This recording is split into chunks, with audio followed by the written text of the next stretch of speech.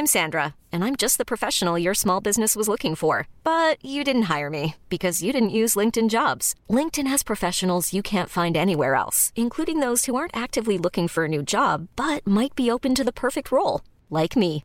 In a given month, over 70% of LinkedIn users don't visit other leading job sites. So if you're not looking on LinkedIn, you'll miss out on great candidates like Sandra. Start hiring professionals like a professional. Post your free job on linkedin.com/achieve today. Ryan Reynolds here from Mint Mobile. With the price of just about everything going up during inflation, we thought we'd bring our prices down. So to help us, we brought in a reverse auctioneer, which is apparently a thing. Mint Mobile Unlimited Premium Wireless. How to get 30, 30, bit to get 30, bit to get 20, 20, 20, bit to get 20, 20, bit to get 15, 15, 15, 15, just $15 a month? Sold! Give it a try at mintmobile.com/switch. $45 up front for 3 months plus taxes and fees. Promo rate for new customers for limited time. Unlimited more than 40 gigabytes per month. Slows full terms at mintmobile.com. Sandspence Radio, hassling your dad. Want to know what we look like or see how bad we are at playing video games? Go check out our, depending when this airs, brand new YouTube channel, Sanspants CinemaScope. Finally, judge for yourself just who is the most handsome of the gang, and if your answer isn't Zamet, then frankly you're dead to me. So go check out Sanspants CinemaScope and subscribe to keep up to date with all our video nonsense. It's like a podcast, except for your eyes. And also your ears. Welcome to another episode of Movie Maintenance, where some topics just need discussing. Today we're looking at how to adapt the Wheel of Time.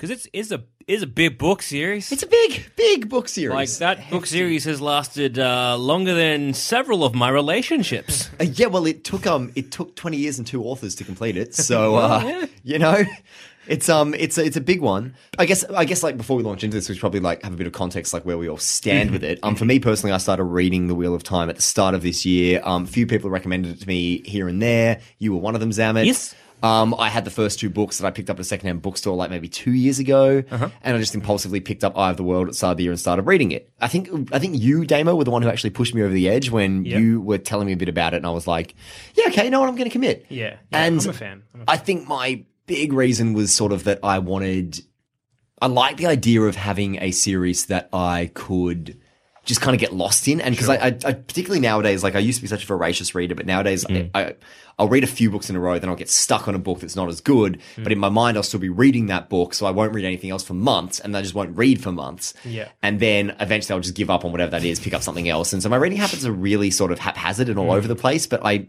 sort of like, I'm ostensibly a writer. I should be reading more. Yes. And so with Wheel of Time, I was kind of like, nah, you know what? I'm going to commit to this because there are 14 of them. They're all the size of like, each book is the size of pretty much the whole Lord of the Rings trilogy. Right. And I'm just going to go through the whole lot. That will mean, you know, I'll take breaks here and there, and I have done. And so as of this morning, I finished the 7th book. So I'm officially halfway through. Congratulations. Well done, It mate. actually Well done. feels like more of an achievement than it should. No, it is. Like, I started reading, let's see, just gotten married. So that was a while. It's going back. So that's at least, 3 girlfriends ago. So, yeah, it's been a while, and I think I devoured the first 2 books. I was recommended from a good friend of mine. He was like, no, read these. So I did. And the first 2 books maybe the first 3 or 4 books was when I was in India, and like I just had nothing to read, and I ended up I had 1 which I sort of just went through, and then I think I went through 2 while I was overseas. I just found them in some sort of bookstore.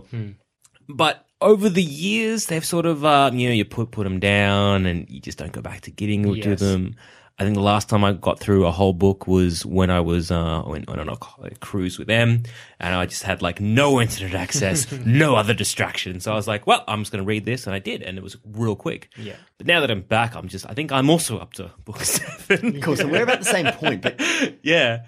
And I think it'll probably take me maybe 20 years and probably 2 versions of myself to read the rest of this, because it is a slog, and I think I might have unfortunately left it a little bit too late in between things, because I'm like, what the fuck happened? Yeah, that's the hard part. That's the hard part. But you finished the whole series, Damo, and I think that's taken me 15 years probably. Yeah, right. I started reading them when I was in high school, when I was the cool kid who would go to the library at lunchtime, read fantasy books. Do you want to tell us what your email address in high school was, Damo? So the 6th book of the series is entitled Lord of Chaos, which was also my email address. Lord of Chaos at hotmail.com still exists. Send me a message. Hero. Look, the ladies loved it. They knew I was the Lord of Chaos. So. You know what? The biggest surprise of that story is you're not like Lord of Chaos 6. So well done for getting that in Look, I probably early. had like underscores or whatever in there. I'm sure there was a few other Lord of Chaoses out there who were equally as cool. But I was the king. I was the king. No, so I started reading them in 2005. Yeah, exactly. Hey, you can still try to make it today. We'll see what happens. But no, I started reading them in high school, and when they were far, far from complete. And so I've read and reread them too many times now. Because like you were saying, Zamet, you'll get through a few, put them down, either because hurry up, Robert Jordan, finish writing them was my problem, or just because, you move on to something else, whatever. Yeah. And then by the time you pick them up again, you're like, oh, well, holy crap, there was like, 4,000 pages I read, and I can't remember half of them. So Yeah, there's a few times where I'm like, because I'm currently reading the next one, I'm like, who's this character? I do that, and the I'm going names, from book to the book. names, holy crap. Like, there are so many Yeah. names, and there are so many just... And they're all those fantasy names that aren't real names. And a lot of them so- are really similar. Yeah. Like, I think Hell where yeah. I'm up to now, which is I've finished book 7, so there's a lot of stuff at the moment about the Rebel, Aes Sedai, and Saladar, and there's a Miral and a Miriel, who are both reasonably Yes. important characters. And then, and it's even my dad, my stern Austrian dad, because my dad's, I think I've spoken this in other episodes, my dad's sort of always been looking for his replacement for Lord of the Rings. Okay. Because, for him, cinema's never reached the same level since the Lord of the Rings trilogy finished. Fair enough. And so All right. I sort of, and every now and then he'll kind of almost with this hopeful sadness, he'll see an ad for a new film and he'll sort of say, well, maybe this will be the new Lord of the Rings. And it's I think he thought that about Thor. I was going to say, what about Golden Compass? Because that was No, almost I didn't even touted try to as- convince him at the time that was what it was going to be. But like, maybe. No. but I got him onto Wheel of Time and I got him onto the audiobooks. And even then, he spoke, and he's really enjoying it. He's just about finished. Audiobooks is what I should do. Yeah, well, there you go. But he's just about Some finished great the audiobooks second for one. this series. But yeah, his big complaint is he's like, oh, the names are so similar. There is Tam and Rand and Lan, and there's so many where they can't. And I was like, oh, Dad, you're not even close to the bit where they start getting ridiculous yet. Yeah. It's it starts off with a still hefty cast, but then as you get through the series, God, it's absurd. the world only gets big, which, for your purposes, is perfect. You want it's to lose yourself fine. in a world. Exactly. This is a fully developed world. Oh, This yeah. has- Yeah. He's thought everything out, and he's thrown it on the Yeah. page in a way that is hugely entertaining, but ultimately just time-consuming. You need a lot of time to get through these books. Yeah, I think my biggest problem or biggest flaw in my plan was I went from books to ebooks. And the yes. best thing with books is, you can kind of see how far you've got, but also you can just quickly flip to the back and be like, oh, who's this character? Oh, 'cause they got the glossaries, in the back. sick. Yeah. Whereas on an ebook, it can do it, but it's a bit more of a hassle. it's a And I'm few too many buttons. a lot and an idiot when it comes to technology. I'm like, this button, oh, fuck. Oh, no. So I think having a big, I don't know, because there are I know for, say, Game of Thrones, they released the Wikipedia big kind of encyclopedia of Game of Thrones stuff. Yeah. And you can kind of just go through and that kind of stuff. And they did the same thing with the Discworld series. Sure. And I don't know if there might be one that exists, I don't know, but I'm scared of going to it and spoiling myself of all the kind of 7 books I haven't read. That's it. And there definitely is, I think there's a couple, to be honest, that exist for a few various ones, sort of wikis for Wheel of Time. And yeah, I've done that before where I've gone, okay, it's been, I've been waiting for the 8th book, but I can't remember what happened in the first 7. So I've opened the wiki, and sure enough, there are going to be some spoilers in it. You start reading the first, what was that person's name? I'll just type that in, and I don't want to read that. Put that away. But it can also be helpful for just that very brief, that evil, okay, I'm back. I've definitely had to do it a couple of times, go on the Wheel of Time wiki and look for certain things, but then I'll inevitably spoil something. I know. It's Here kind and of there. But heartbreaking. you know I'm what? a glutton for punishment. I'll be like, ooh, spoiler, show spoiler. No, click. Shit. There have been moments where I've kind of felt like the book's going a bit slow, and I've seen a really juicy spoiler, and I'm like, okay, that's keeps right, you that's coming going. up. That's coming up. That's good. Yeah. And it's not like because there's just a good there's incentive, so I guess. much that happens that it doesn't. I don't know if it's there's no one spoiler that's going to ruin it all. exactly For you. I don't. It's one detail. If I can avoid finding out what happens in Tarman Gaidon, at the end. Yes, That's obviously. my big one. Because, I mean, you've told me, Damo, before that, like... Because, I mean, one issue I have with the series, and one big issue I have, is that I kind of feel like nobody dies. And that's not inherently an issue. Like, you know, it's... The idea that nobody dies isn't a big problem. Like, okay, like in Harry Potter, nobody died until Sirius died in book 5. And Cedric died, but he was a nothing character. Yeah. Like, no one important died until that point. And then really it was just Dumbledore after that. But the thing is, the Harry Potter books are a lot shorter than the Wheel of Time books. So when you're getting up to like book 7 and all of them are huge tomes, and every time these characters get into a fight, or there's another Trolloc invasion, or Rand has another battle where he jumps through dimensions and throws powers at a Forsaken X, version, whatever, because that pretty much is the end of every book. Yes. Like... It's hard to feel particularly like the characters are ever in peril because the only character they've got like, plot armor. So at the point I'm up to now, like only one major character has died, and I'm pretty sure she's not dead. Yeah, I'm like 98% sure And also, she's coming back. she's my favorite character, so I'd really So like she it if better not. she wasn't dead. And maybe I'm so used to comic books where I'm just no one's Yeah, dying. yeah. And it's a fantasy book. It was a particularly nebulous way it happened. Like it wasn't sure like, was. and also like all the Forsaken are kind of coming back, so it's like she'll be right. But like anyway, like whatever it was, like that's one. And so it's like every time there's like another fight or another something, it's like and there are a couple of like minor characters who sort of like, oh, I don't mind that character, and then they'll die, and you'll be like, oh, and like that just happened at the end of the 7th book. There was a character who was a really small character, like it was like one of Matt's Lord friends, and he dies. And, like, he wasn't much of a character, but he was enough of a character for me to be like, oh, I don't mind hanging out with him. And then he died really brutally. Like, his throat got ripped out by a golem. And I was like, whoa, oh, okay, no, he's dead. But then it's like, but, like, he wasn't, I only knew who he was in this book. And even then it was barely. Like, and it's like, it's end of the world, life or death stakes. The stakes are as high as they come. Yeah. But... Well, there's that whole sequence where Rand is like going off and he's like sleeping in gutters and he's like... Is that the 3rd book when he's like barely in it? Yeah. Yeah, and like he's almost gonna... read as if he was gonna die. And you think he's gone mad by that point. Yeah, and I don't know, maybe it's just because we were sort of like, we do know that there's, 14-book series, 14 books still there. So it is very much like, well, I know these characters because they sort of keep going. And I guess after a while, if you're reading them as they come out, there's just kind of like, oh, is there any real danger for them? Yeah. I don't know. And again, comparing this to Game of Thrones, because we will inevitably keep doing that. First of many. You're right. In Game of Thrones, you're like, anyone's fair game. Whereas here, it feels like maybe there's a few specials. Yeah. And well, but things they are though.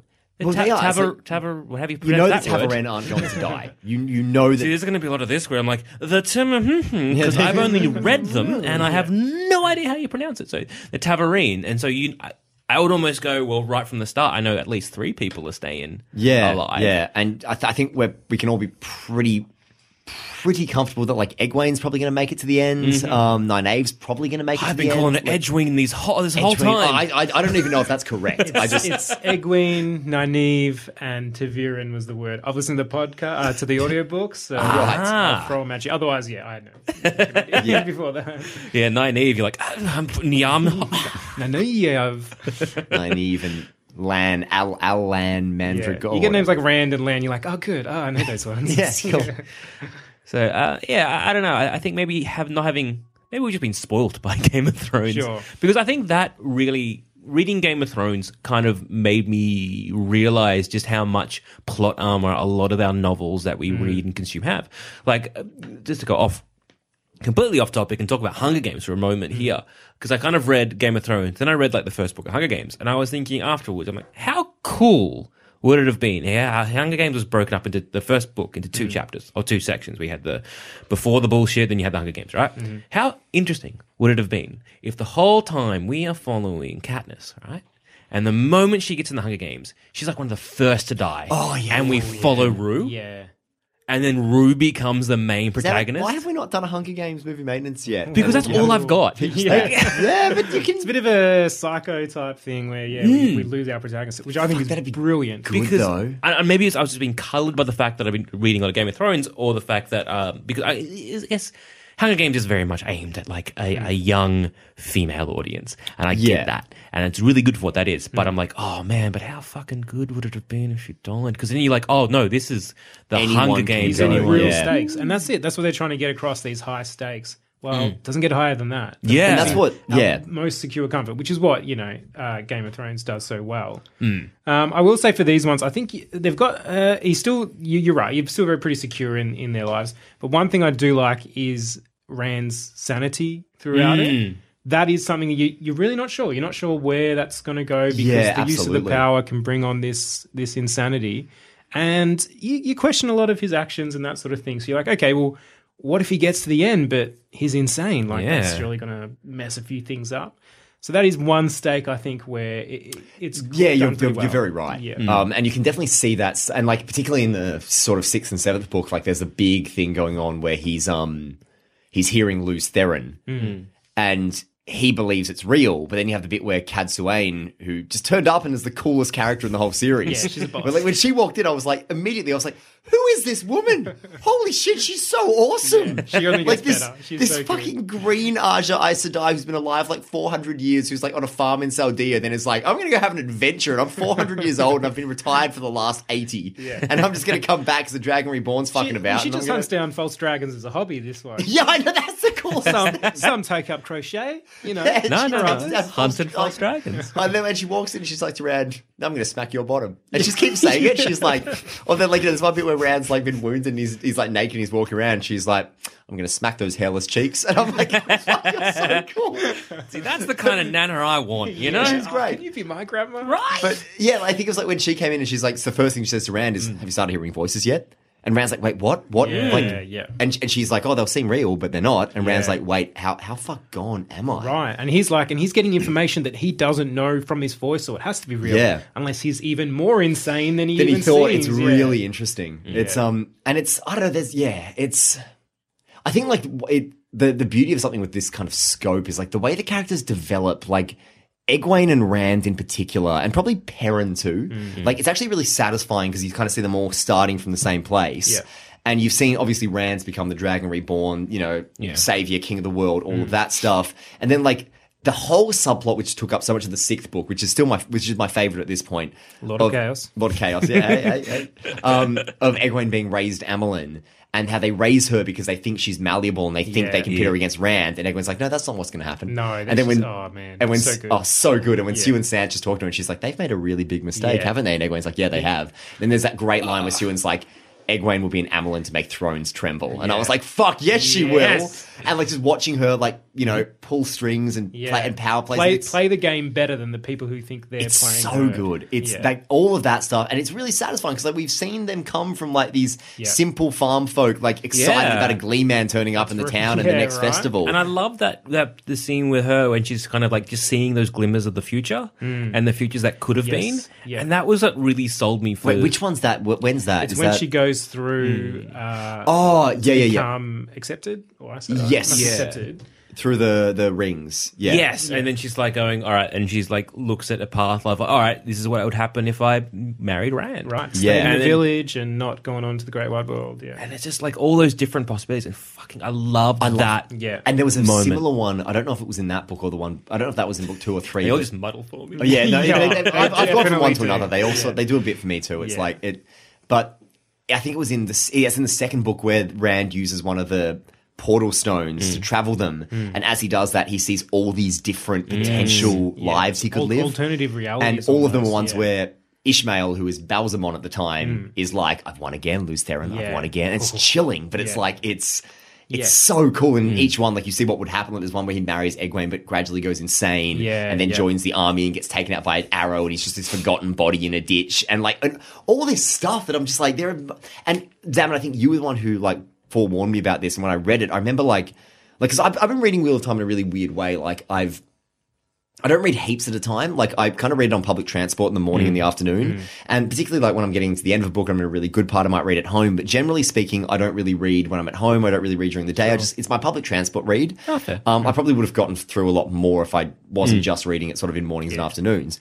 But I think it was in the 4th one where he goes into... Wow, what's the fucking city called? Ruidine? Yeah, that's right. Yeah, and he goes in there and he goes and he sees the history of the ale, going back like bit by bit by bit by bit. And I was lying there at home, like I got home from work in the morning. I'm lying there and I lay in bed all afternoon, just like flipping through like page after page after page. I was like, what the...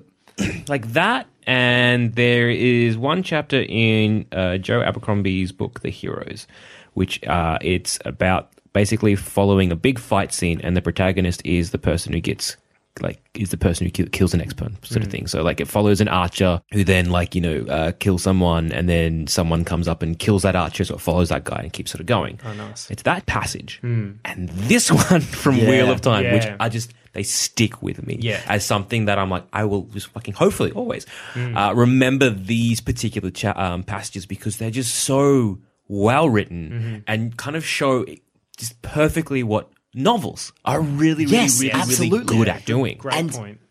And I think on that note, like, what I love about Wheel of Time is that, like, and I don't get me wrong, I have issues with it. I have issues with the pacing. I have issues with the repetition. Nothing. I have big issues with the way the female characters are treated a lot of the time. Different time, Gabe. I think it's different times. George R. R. Martin wrote at the same time, and he didn't have any issues with it. But like, I have big.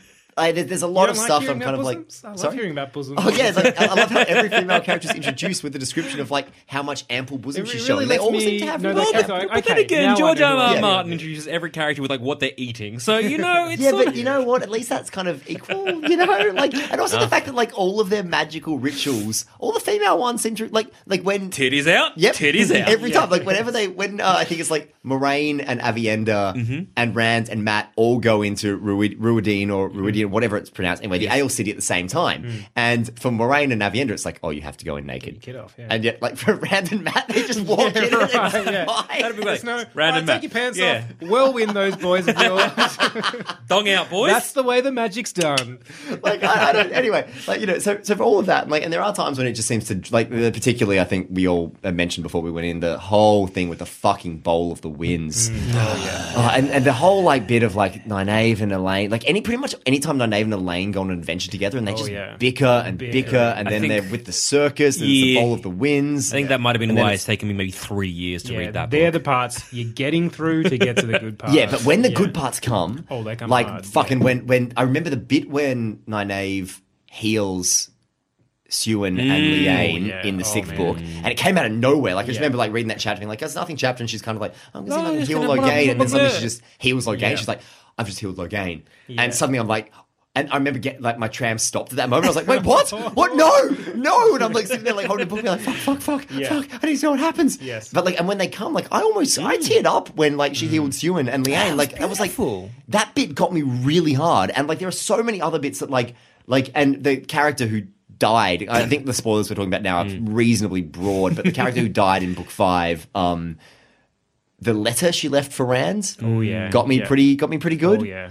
Got me pretty fucking good too. Fair enough. I think like, when those moments Siuan make it worth it. Stilled, I was just like got betrayed by everyone. I was like, That hit me out of nowhere. Yeah. See, that's again like there aren't many moments where you get out of your comfort zone, you worry about these characters, but that one was one for me. You're like, no, they can't do that. Yeah. Oh, well, but then when they come, they fucking did that. and so so I think that might be rather than in terms of plot armor and people dying. There are actually weirdly fates worse than death. In some Because cases, being but then when they do get healed. So Yeah. Well, now but they do. I think in the same note as what you're saying, Zaman, about the scene with the ale backgrounds.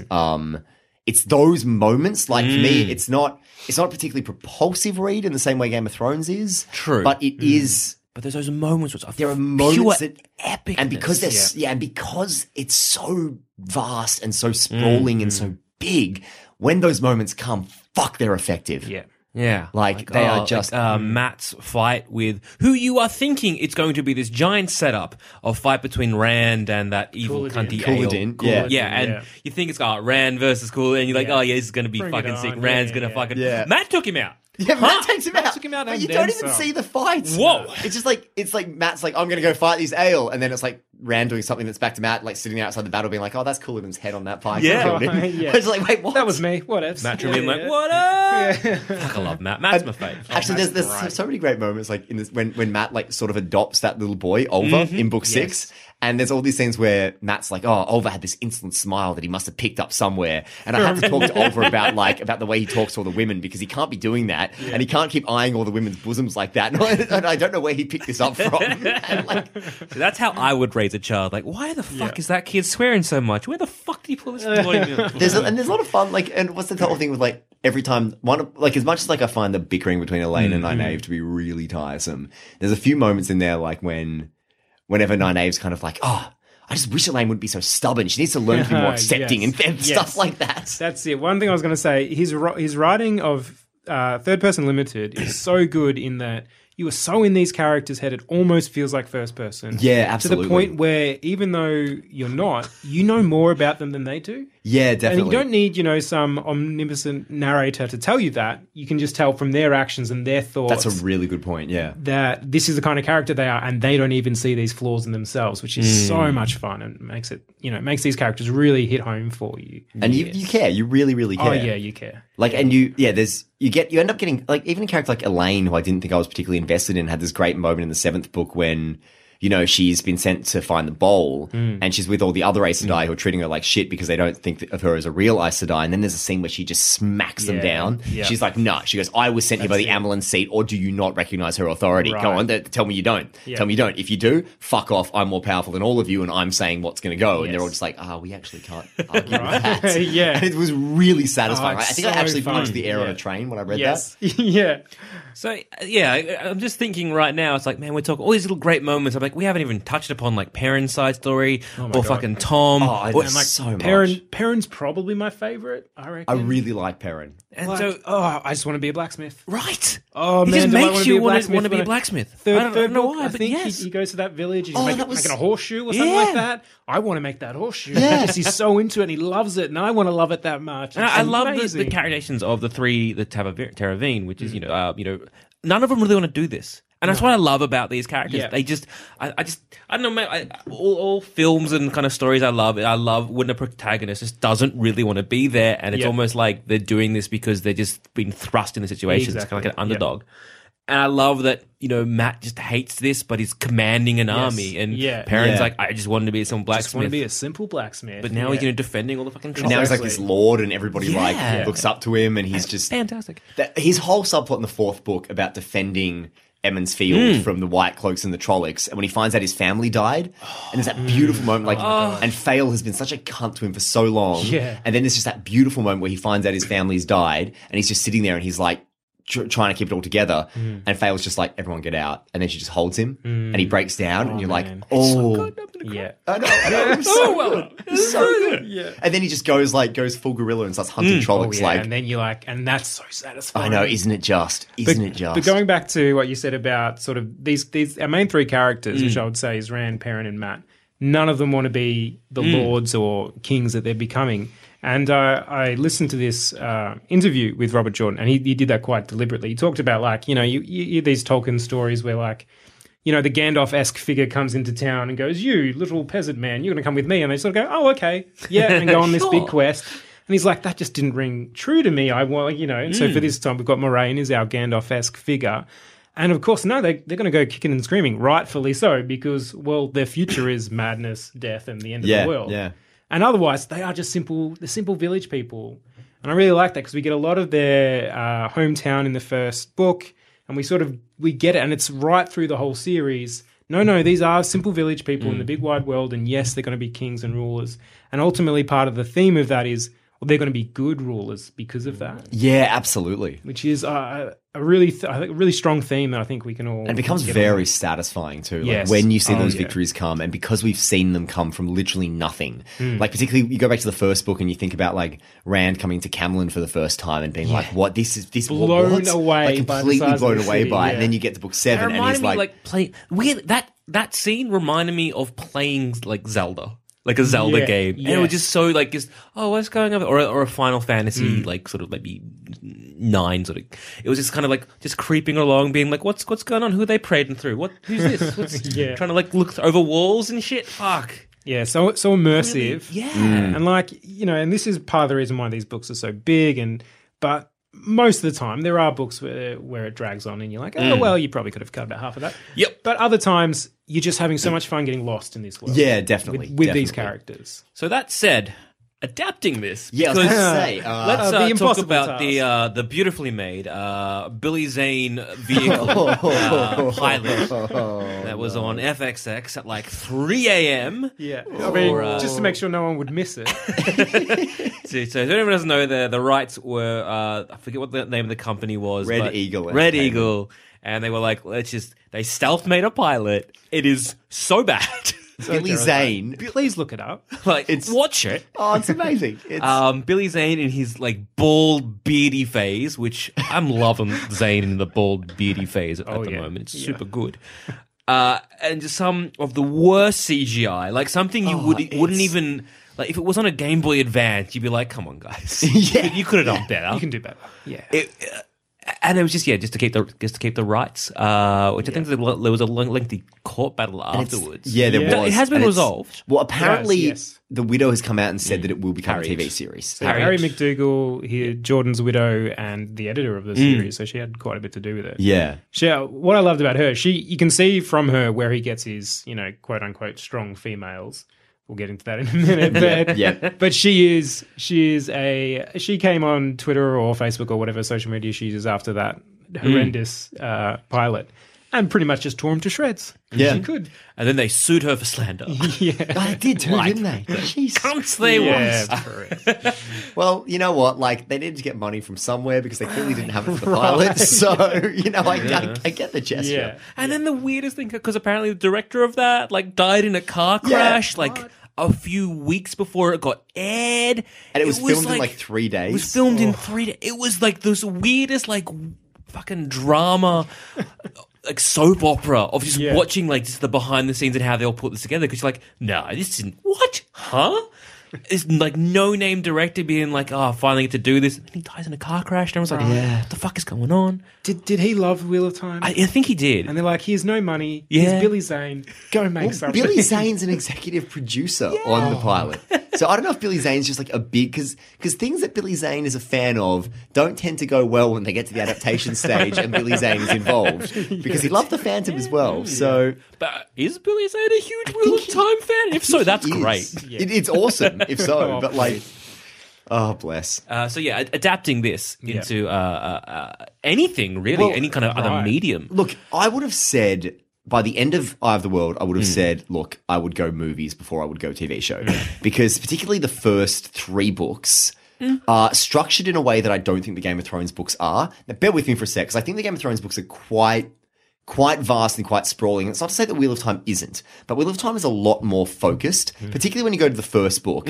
Like, the only 3 perspectives you get in the first book are Rand, Nynaeve, and Perrin. Yes. And you only get Nynaeve and Perrin's perspectives past the halfway point where they are in Shadar Logoth and they all get separated. And so you only kind of go to their perspectives by necessity because all the characters get separated. And then in the second book, you start getting Egwene's perspective, and then it's like, in the third book, Rand disappears, and there's a lot of focus on Perrin and Egwene and Nynaeve and Elaine, and then so it starts spreading out as it goes. But particularly the first 3 books, the first book is we have to get to the Eye of the World and, with the Green Man and stuff. The second book is we have to get the Horn of Valyr, and has that amazing ending where Matt blows the horn. And that's so good. That's still my favorite bit in the whole series. Satisfaction Plus. I know. And and when Egwene's held by the Seanchan and she comes out and she sees the armies and she's like, I am not going back, and starts blowing them up. Oh, yeah. If you're not standing by the time you finish reading that section, there's something wrong with you. Well, I remember sitting at I had to go to a family friend's birthday thing, and my dad was like, I'm coming to pick you up, and I'm sitting at home being like, no you're not, because I'm tearing through this, and I ended up going there, and the whole time I'm sitting there being like, fuck, I need to rush, I'm going to go real time. I was expecting you were going to bring the book with you. And No, I you'd be did. at I the had it party. with me. But I was like, I have to talk to these people, and then I kind of finished. And I was meant to be going to a friend's place that night for drinks, and I had a few drinks at this family friend function thing. So I was sort of like half in the bag, and I was like, all right, I'm going to go now. And so I sort of grabbed a Wheel of Time, ran to my friend's place, got there, and they were kind of like, hey man, we're going to do some drinking. I was like, no, we're not. I'm going to sit outside and finish this book. And when I finish this book, then we can do some drinking. And I finished the book and I came in, they were like, oh, hey guys, have a beer. And I was like, no, we're going to talk about the Wheel of Time now, because that's all I want to talk about upon finishing this. Okay, so me enough. in my teens is you in your 20s, basically. Yeah, pretty much. Yeah. But yeah, so I kind of feel like this, and then the third one's all about the quest for Kalendor, and then and whatever. Anyway, so I would have said that as I've gotten further in, it's become a bit more sprawling, things like that. I'd say TV show But here's the thing. If you want to do a TV show, the benefit of that is that you can include a lot more material. You can include a lot of everything, and you can really take your time with it, like Game of Thrones. And I think if you want to do Eye of the World properly, you can probably get 10 episodes out of Eye of the World. Yeah. But you're not going to get 14 seasons because TV shows do not last 14 seasons. No, I do agree with that. Yeah. So one's looking at oh, you know what the best season of this show was? Fucking it real comes together in season 12. Yeah. And particularly getting into later books, there's a lot of waffle you can get rid of. So I'm wondering if you do what Game of Thrones has started to do, and instead of being like a season a book, start to merge things a bit earlier. Yeah. So maybe season 1, you cover book 1 and book 2. Yep. Maybe 3 and, Yeah, really pare it down. Start really just getting rid of some of those really boring subplots and maybe the superfluous characters. Start merging a few people together. I mean, it's doable. It'd be a tough job. Yes. Very doable. I do not envy whoever's got that job. But yeah, you couldn't cut you couldn't just take a whole book out. But you could take sections from 3 books, and that would equal basically taking a whole book out. Yeah, definitely. Because there is enough there that, you've got so much going on that you're not going to be lost for content. It's more about, what can you lose? And there's enough there to lose to tail it back. I still don't know what number of seasons you would be able to get to and still sort of have it as a long-running show that people are still happy to stick with. Probably 7. 7, yeah. 7 allows you roughly 2 books a season, which seems pretty respectable to me. I think that could be doable, yeah, for Particularly for example, book 3, the Dragon Ring, which I think is the weakest book that I've read so far, where it's the one where, Rand fucks off and then they're just kind of looking for Rand and then Kalendor, and then there's another scene of Rand jumping between dimensions and blowing shit up. It's cool, all right. You've done that in the last 2 books, and did it again in the 4th book and the 5th book. Yes, and not the 6th book because that was Doom Eyes Wells, and that was fucking sick. But in the 7th book, him and Samael in Shadow Logoth, pretty much the same. Yeah, but I do think for example, the 3rd book could probably be covered in 3 episodes. Sure. Then the 4th book, which is the longest book in the series, you can get 7 episodes out of that easy, So yeah, I mean they're going to have to be extraordinarily well written episodes, but it's definitely doable. Well, the series originally was meant to be 6 books, and then he got well out of control. Yeah. Calm yourself, and then Jordan. the last one because Robert Jordan died after the book 11. Book 11, and so there's only meant to be one more after that. He was saying there was only one more, but then Brandon Sanderson came on board, and he was looked at all the notes and all the stuff that Harriet has as well. He was like, I can't do this in one. And apparently the pace actually picks up with Brandon Sanderson. Yeah, it does. Even Jordan's last book, okay, now we're starting to get to those things. Okay. The 9th and 10th, they're a bit more hard going, but the 11th, okay. Now I see where Time Garden's on its way.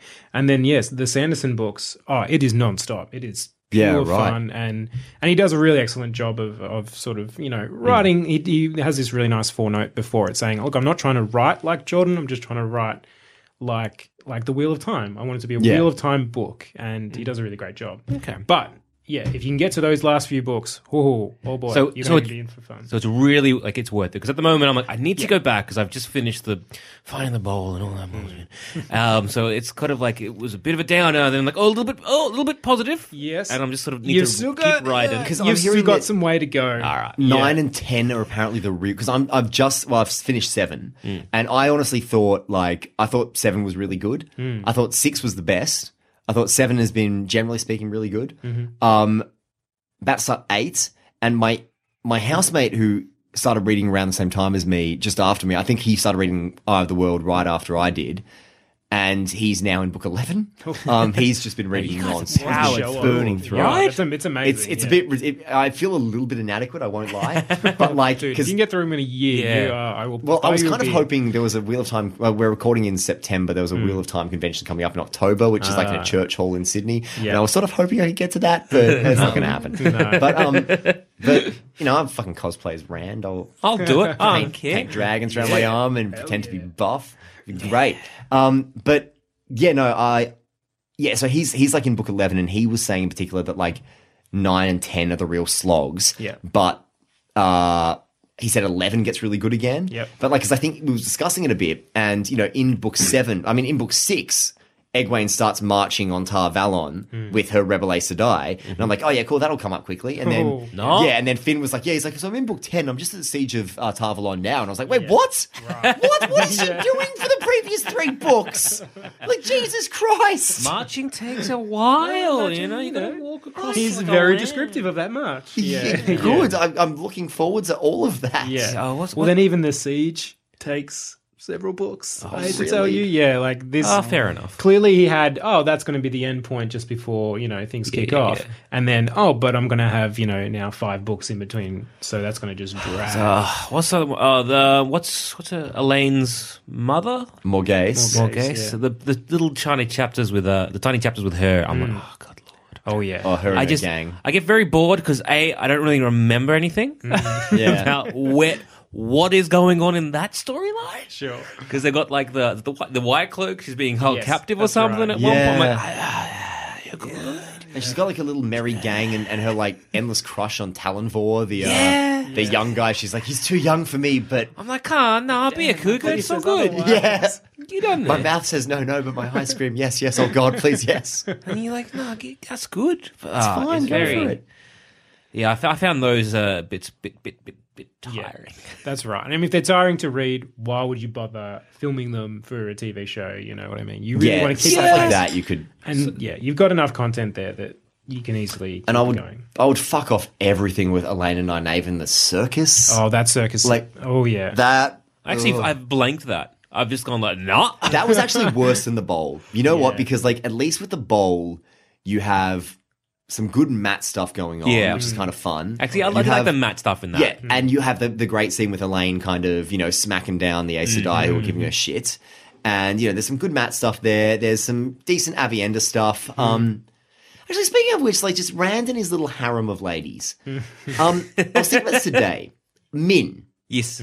Nah, she my girl. She my bae. Yeah, I know. I know ditto. she is. I know she is. Men for sure, all the way. Min Farshaw, sure thing. Except the way her internal monologue is perpetually, I am not somebody who only thinks about men and cares about what men think, but literally all I think about is Rand. And And again, all I yeah. care about is Rand. And meanwhile, you've got Avienda and Elaine, who are both just as in love with Rand, who are like, yeah, no, we're into him. Avienda's like, yeah, I'll take him to like another place and have a cheeky fuck in an igloo. That'd be great. Super but good. they've got missions to do. They've got shit to do. Elaine is like, yeah, well, I'm sorry, I'm a queen and then Aes Sedai. I have to go and find bowls and hang out in Yeah, circuses yeah. and bicker with Nynaeve. Like, sorry, Nate, I've got important shit to get done. Avienda's like, yeah, I'm a badass AO woman. Sorry, Randall Thor, I'm going to go and do that. yeah. And all of that. And Min's just like, all I'll I sit care on your about lap. is being with... I'm just going to sit on your lap. That whole book 6, all she did was just like, I'm just going to sit on your lap and tease you with kisses and sit on your lap and snuggle against your chest. I was like... Yeah, it did get a bit on the nose. Initially, I liked her because she was like, no, I don't like Rand. No, I love him. Fuck! Yeah. No, I refuse. But I love him so much. Shit! I like that aspect of it. But then, but in then, book 6... Fuck, she becomes soppy in book 6 and 7. It did become a bit... 7 in weird. particular, every time it cuts to her perspective, I was like, great, I'm going to hear more about how sexy Rand is. I know, it's like, shut the fuck up. Tell me about the signs of a people's heads. I want to know about Yeah, that. exactly. That was what was You've got this interesting about awesome her. power. Yeah, let's hear what we'll do. But yeah, we don't. No. So I don't know. I think adapting it, you could do a lot of stuff. A big problem is weaving. So how would you show the Yeah. magic and like, touching of the Well, that's power all. and all that kind I of stuff? was even thinking about this. So the women who work with the One Power, they have this ageless look that you can't really How ever do pick you what show that? How the hell is that a visual? Robert thing? Downey Jr. in Civil War. That's how you do it. It's going to get very creepy and uncanny valley. Yep. Quite But a lot that's- of makeup. That's what you kind of want to do though with the Aes Sedai because you don't want to be like, no, Aes Sedai, I want to fucking do that so sexy and good looking. You want to be like, nah, creepy, you shit. Yeah. I don't know what's wrong with them, but there is. Yeah, because they're not meant to be like, Robots. Hear me out. yeah, okay. Okay. No, but yeah, you want them to have that somewhat uncanny valley Yeah, there is kind a of look to little, them. little bit creepy about them, I think. Yeah. Yeah. Kind of almost like, you know what they did with is it Natalie Portman in the Bird film she was in? Black Swan? Yes, I that. haven't seen it. They elongate her fingers and shits at some scenes and they just make her look like a bloody bird. Yeah. You kind of want them just being a little bit just almost bird-like. Yeah, being a bit put off by them, particularly because people are so terrified of them. Well, particularly yeah. early on before you realise that they're just bickering children. Yeah. Just bitch and moan and whine and complain relentlessly about everything. I think having a bit of like distance from them, a bit of separation, a bit of something almost a bit inhuman about them probably isn't a terrible idea. So I was thinking it would be hard to cast some of these because of how they age. Yes. And like, because again, this is going to be something you'd have to do in 7-8 years. Right. Yeah. And I think the series takes place over literally like 3 or 4 years. Yeah. Tops. And so you're going to have to cast, because they were quite young when they start off, at least Yeah. the Well, three Egwene, Rand. where I'm up to now, is 18, but I think she's 17 when it starts. Right. I think Rand is meant to be about 20 now. I think it's covered about Okay. 2 years actually. Where So, I'm up to okay, now. so they're in their late teens. I thought, for some Yeah. reason, I thought they were a little bit younger. But No, okay, like so late in their teens, late, like to late early teens. I think Rand is like 18 when the series starts. Okay, so that's not too bad because you can kind of cast someone who's 20 Yeah. something and then they kind of age. Yes. Looks movie teen or the television. Hiring for your small business? If you're not looking for professionals on LinkedIn, you're looking in the wrong place. That's like looking for your car keys in a fish tank. LinkedIn helps you hire professionals you can't find anywhere else, even those who aren't actively searching for a new job but might be open to the perfect role. In a given month, over 70% of LinkedIn users don't even visit other leading job sites. So start looking in the right place. With LinkedIn, you can hire professionals like a professional. Post your free job on linkedin.com/achieve today. Ryan Reynolds here from Mint Mobile. With the price of just about everything going up during inflation, we thought we'd bring our prices down. So to help us, we brought in a reverse auctioneer, which is apparently a thing. Mint Mobile Unlimited Premium Wireless. How to get 30, 30, bit to get 30, bit to get 20, 20, 20, bit to get 20, 20, bit to get 15, 15, 15, 15, just $15 a month? Sold! Give it a try at mintmobile.com/switch. $45 up front for 3 months plus taxes and fees. Promo rate for new customers for limited time. Unlimited more than 40 gigabytes per month. Slows full terms at mintmobile.com.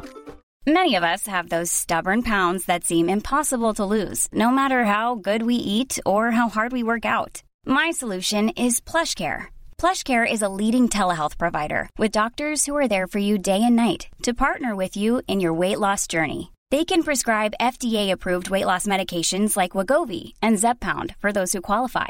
Plus, they accept most insurance plans. To get started, visit plushcare.com/weight loss. That's plushcare.com/weight loss. That Yes. kind of not too bad. Yeah, but I think the big thing is like getting a commitment of someone. Because I always thought for some odd reason that the Glee Man, Tom, would be like Tom Cruise. For some odd reason. Okay. I always Sam just Elliott, man. casted Tom Cruise in my head. But like Tom Cruise about 10 years from now. I don't see that. I see him more I grizzled. see him as taller as well. Yeah. I've got Reese Ifrans for him. I could see. I Yeah, would see I don't him know more why. as Julian Sander, the thief Okay, catcher. yeah, Oh, yeah, yeah. that's Although not he's meant to be bad. quite dark skinned, isn't he? Yeah, Or like maybe Adrian Brody for him wouldn't be. But like Tom Merrilin, I just see Sam Elliott. yeah. Like, I could see something. I mean, maybe he's a bit old now, but like Tom Merrilin's meant to be older, and like you know the long mustaches and the. the mustache alone is Well, enough yeah. for I Sam mean, you Elliott. think old man mustache. Everyone's thinking Sam Or Elliott. Jeff Bridges, maybe. No one's I mean, thinking Tom obviously Cruise. we're not. This is not a. This is not a TV cast. Yeah, yeah, But true. This is a but dream This is a cast. dream, but like maybe Jeff Bridges, I could kind of see. Yeah. Oh, yeah. Yeah, so I sort of did a, who would you cast thing on the internet before we did this, and Jeff Bridges came up a lot for Tom. For Tom, Merrill. yeah, I'm not surprised. I don't think I've seen that, but I'm really not surprised.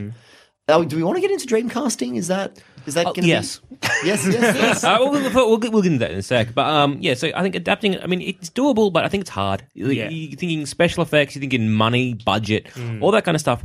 Particularly with this, it's going to be quite hard to do, and also the expectations, because everyone can be like, oh, what about Game of Thrones? But like, yeah, look at the first season of Game of Thrones. Yeah, they did it well, but their budget was still kind of low. Sure. Yeah. Sure.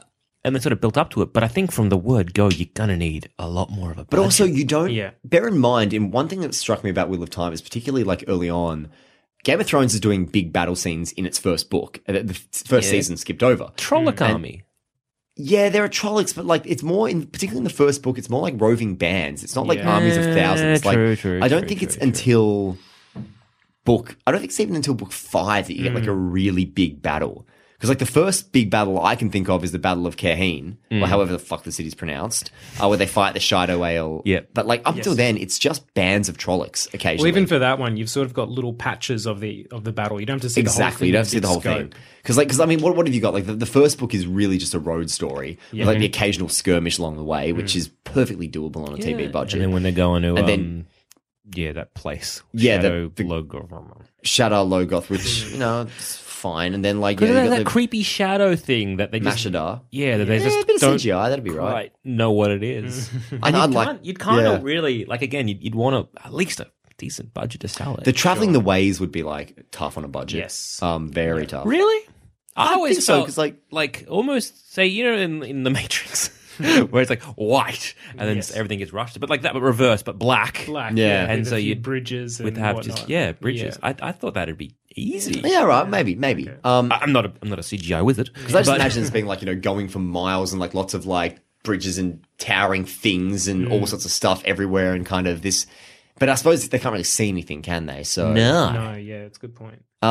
So I mean, that, and then you have kind of the final battle with Ishmael / Balsamon / whoever the fuck is at that point, with his flaming eyes, and then the second book's actually fine as well. Like it's again mostly road stuff, and then you have like the fight against the Seanchin at Falm at the end, which I think you can do on a reasonably small budget. The only tricky part is the heroes being called back by the Horn of Valere, but even then, it's not a huge battle. Yeah, and you save that. And yeah, and CGI then book budget 3 for is the Fall of Tyr, which again, is just in corridors and stuff. Yeah, good. That was again, you've good. got those Yeah. smaller perspectives, so you don't Absolutely. need to see the whole scale of the thing. Yeah, I guess you're right. I guess it only becomes sort of convoluted and really expansive, from book 5, 6 onwards. Yeah. Because I'm thinking, doing that scene where Rand is going and looking at the Ale history, like that would be, that'd be a good episode to watch. Yeah. Fuck yeah, that would be a whole that's episode. written very cinematic. That Oh, isn't it just? Yeah. But yeah, like that would be a very expensive shoot as well. Yeah, Yes. true. Very, Because, very true. like think of all the crap that he's describing. It's like, yeah, like he's- that's, he's showing um, different periods in time, so Yeah. you've got a whole different set. That's your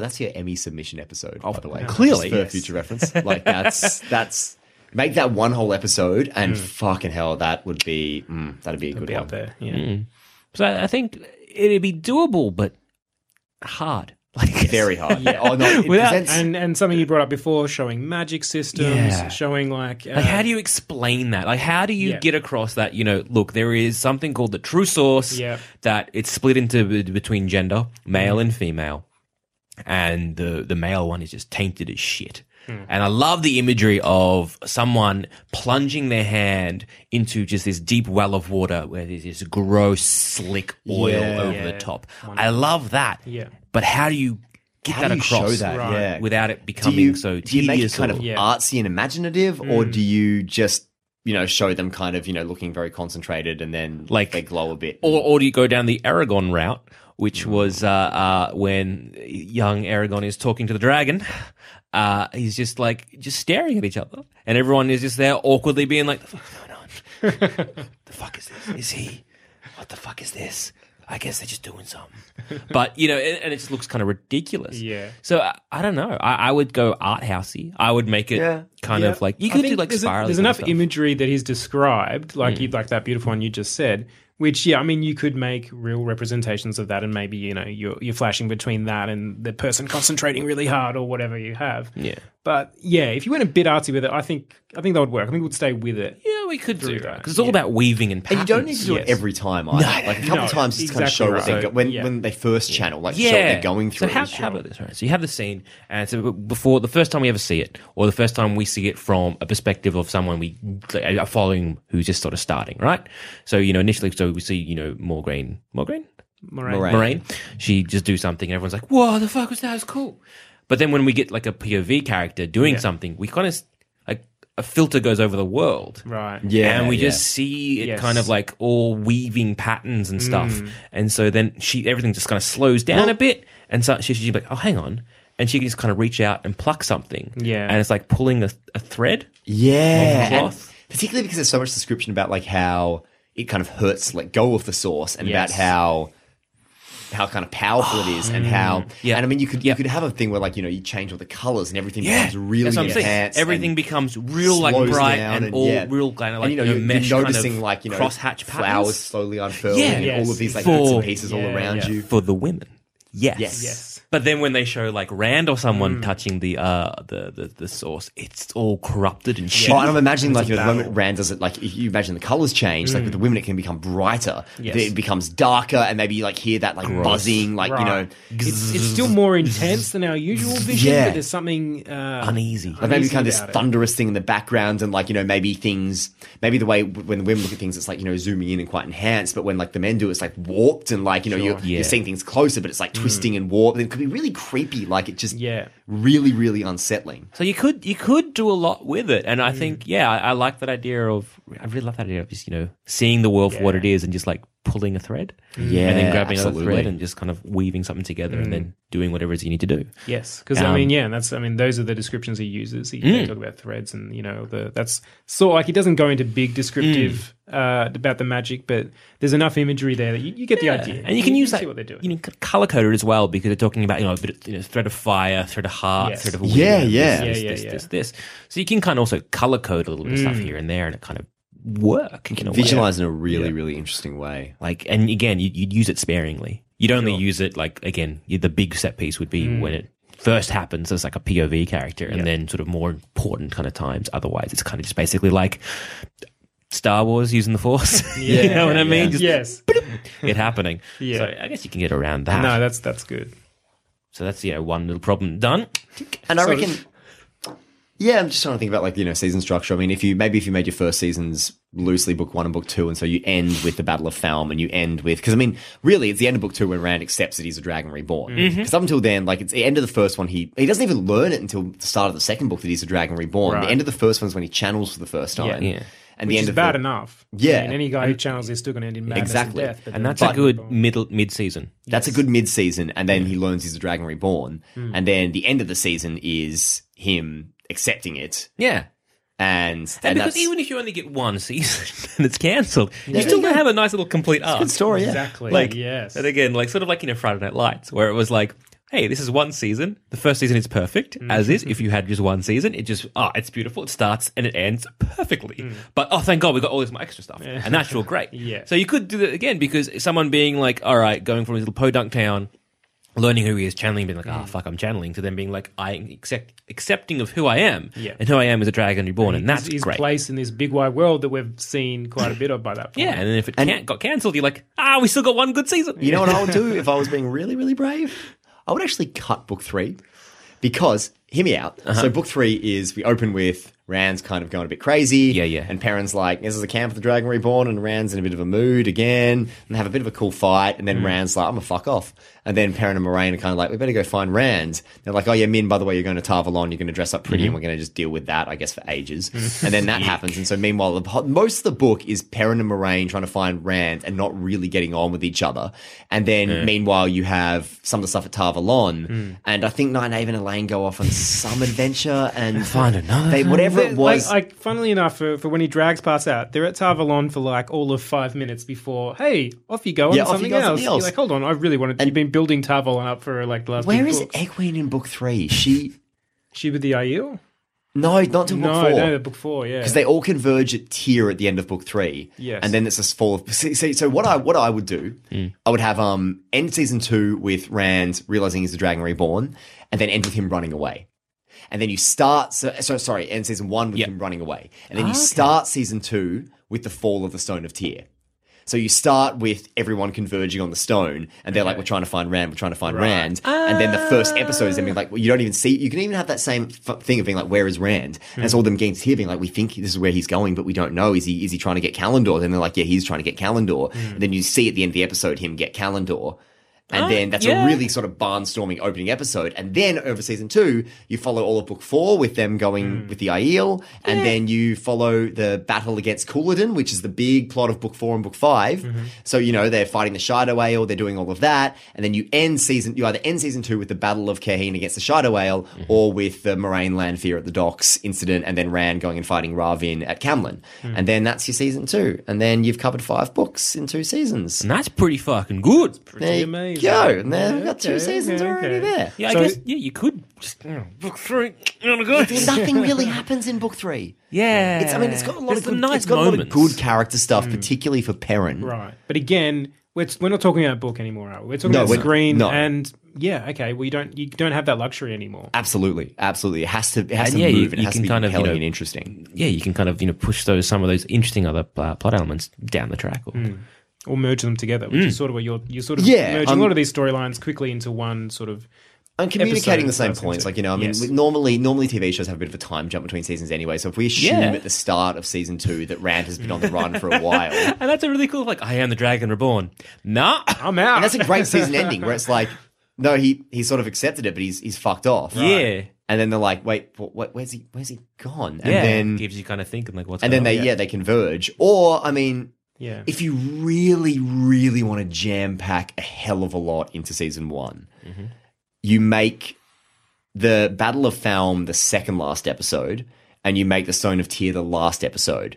So the second last episode ends with Rand going on the run, and they're like, what's his intentions? Is he fucking off? And then the end of the season is, no, he's gone to draw Kalandor. I reckon it'd be Yeah, I better agree. season two, I think you want one I'm whole thinking out season loud, but yeah, where the world doesn't know he's the Dragon Reborn, because after Tyr, the world knows. Yeah, that's It's true. out there. That's It's true. happened in the heavens. You know, everyone knows. So I think one whole season where at the end of it, yes, he knows, and a handful of others, and then straight from the second season, like you said, boom, then the rest of the world knows. And now we're dealing with the ramifications of that. Yeah, you're right. And so, like, by the time season 2 starts, we've had a bit of a time jump and people have sort of known about it. All that stuff is happening. And then, so, I mean, if you think seasonal arc, season 1 is all about Rand learning he's the Dragon Reborn and everyone else kind of falling into their destinies around him. Season 2 is going to be season 2 will be known as the Ale season. Yeah. Which is the season where they. Oh, I'm going to love that Oh, season. wouldn't it just? Wouldn't it be great? Like, that's where they go to Rudine and they, Which Rand, again, I still really love. Again, the world's just found out he's the Dragon Reborn. And he fucks off again. fucks off He's like, again, yeah. where'd he go? Yeah. I don't know. and so that's your season 2, and that season's all about the time spent in the Ale Waste. It's all Egwene with the Wise Ones. It's Rand going into Rudine and sort of getting marked. So much good stuff. So much stuff. It's a battle against Couladin. It's them coming back and rescuing Kerheen. And then, it's at the end, it's a fight in Camlin against Ravin. And then meanwhile, you have all the stuff with Nynaeve where she's got her like ongoing battle with Moghedien. Yeah, and all of that. And then, so, you have all of that stuff. And then I so guess, much, your season 3, you get into then season 3, your plot is all about, because I'm pretty sure that would mean that season 2, because I think it's book 4 when Siuan gets stilled. And that's sort of that could be like a big late season 2 twist. Yeah. And then season 3 is all about the rebel Aes Sedai and Saladar. Great, So it's yeah. all about them raising Egwene Amelin. It's all about, Nynaeve breaking down her block. And then It's just stuff have for Hunt for have the a whole Bowl. season of them at the circus. Yeah. There you go. I mean, maybe an episode in the background. Maybe 5 minutes, one Yeah, scene. maybe like one oh, scene look, of them. there's a circus in the background. It's like, oh, yeah, let's move it along. We just have them leaving the circus. Like, we've been on the circus for months. That was great. Anyway, we've had fun. We're off. Next adventure. But yeah, then like the prophet, the prophet of the dragon. fucking he's just in the yeah. background, just losing his mind. It's great. What a hero. Massima. But yeah, no. So then season 3, you have the main plot is all about the rebel Aes Sedai and Saladar, and it's all of that stuff. And then meanwhile, it's Rand and the Ashermen coming into it, and Mazrim Taim, who I'm 90% sure is Demandred, the Forsaken at this point. Don't look at me down. I'm actually not making eye contact with you, Damon, in case you give something away. But yeah, so I can see it's because I think in a TV season you need to have an overall structure of some sort or an overall arc. Sort if of you think per season. and I think agree. there's a way to break down these books because the Hunt for the Bowl goes over 2 books. Yeah, you're right. So you have the Hunt for the Bowl, and then you can even draw out Egwene being, because you can reshuffle events. So Egwene can be being raised Amelin while Nynaeve and Elaine are hunting for the bowl. If you want, maybe they do what they said they were going to do earlier, and they fuck off before they get raised Aes Sedai to find the bowl. And then you make a few dramatic tweaks like that, so you have at least stuff is happening all the time. Yes. And then so you end your season 3 with Egwene marching on Tar Valon at the same time as they find the bowl, because Egwene doesn't really do much while they're finding the bowl. No. So that's me thinking out loud about, but that's all I've read. So that's 3 seasons out of 7 books. Yeah. At this point. But that's good. I mean, ultimately, that solves so many problems of the length of this series, your time restraints from whatever actors you're going to get, the time restraints from your audience to follow it for. So that actually does solve, quite a lot of your problems by condensing it so thoroughly. Definitely. And it has to be, because another problem is, what will fans be if you were to be like, hey, all right, we are condensing a lot of material into these things, you are going to get people in the book. Yes. Yeah, but you of are. course. But my argument to those people was like, okay, we'll read the book. Exactly. Enjoy the book for what the book is. Enjoy the TV series for the TV series. And I've been saying this for so fucking long. Like, the best adaptations are the ones that, you know, understand that it's a different medium. The spirit of the characters. And it's the story adhering to the rather spirit than of the source material, not the letter. Yes. You know? And it's... Because we do not have the time. We don't have the time. We don't have 14 years, if not longer. Yes, to spend with Elaine and Nynaeve bickering at a circus. At a circus. Because you know what? Like, I think I know what good TV looks like, and that's not That's it. not it. It's not good. Having a whole book plot line thing. about will Nynaeve wear the dress that shows quite a lot of bosom? Oh, I know. Holy shit. But will she, though? That's Maybe the like- question we answered. I will wear this if I'm in private with Lan because he'll like that. But otherwise, I couldn't possibly be like this Tarabona woman. I couldn't possibly be this hussy like that with my... And, Elaine is wearing too much of a silk dress. And, here's a subplot about Elaine getting drunk and Nynaeve getting pissed off about it. And Elaine weirdly hitting on Tom Marilyn, but also kind of seeing like a... Yeah, what was like up a with that? dad? What's up with that? What's going on? Anyway, and then and then when they go in the dream world and it's like, I didn't realize I was wearing the dress with my titties out. And then Yeah, you're I like, guess I maybe cover up. love it, but I can't And admit it's that. every time they go into the dream world, it's like, I'm exposing too much bosom because I'm thinking about Rand. Like, it's just, what? Every Like, come on. single time. So how would you open this series? Would you go the Beautiful Billie Zane move and have it about Louis Theron? And... Well, I would open with the same thing. I would open with the breaking of the world and lose Theron, but it would make it 10 minutes. So You know? I'd have thought of this in Preacher, which has mixed feelings. How they've got the cowboy storyline sort of throughout it. You just thrown haven't into seen it. Preacher. Oh, you haven't seen it? No. Okay. Well, there's a storyline about this cowboy. Okay, cool. Now I know. That's all you really need to know. And it's set, way back in cowboy days, and it's nothing to do, from what you can tell, with your current storyline. But all flash cut to it. You see 5 minutes of it, flash cut back straight to our guys and our story, and we're following along. And you're curious, and it's enough, and maybe there's a title heading to sort of say where you are. And then next episode, maybe you get another 5 minutes. So I was thinking maybe for the history, and like there's the breaking of the world, but there's also quite a lot of other history you'll need to have throughout at some point. I thought that would be a way to do it rather than have sort of a prologue at the start of every season or what have you. Yeah, okay. Yeah, no, I can see that. Like maybe just like throughout flashbacks, seeing bits and pieces.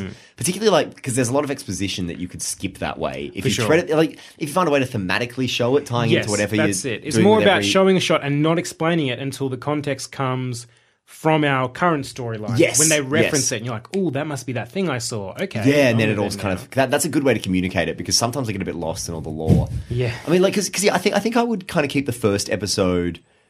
Start with the Luz Theron stuff. That kind of gets your audience on a hook, being like, "Wait, what was that?" And then you sort of have Rand like seeing the Myrddraal or the Myrddraal. Myrddraal's right, yeah. Myrddraal's okay, cool. That's how they're pronounced. Good, I got that right. Anyway, him seeing the nailing Myrddraal, this. him going into the town, him sort of meeting Moraine for the first time, him being like, "Oh, what's going on here?" Him sort of being like, "Oh, Egwene, I like you," and then maybe you end the episode with the Trollocs attacking the farm, Yeah. and him like dragging his father out, and then the end of your first episode is him like dragging his father Yeah. who's dying. And no, I got it.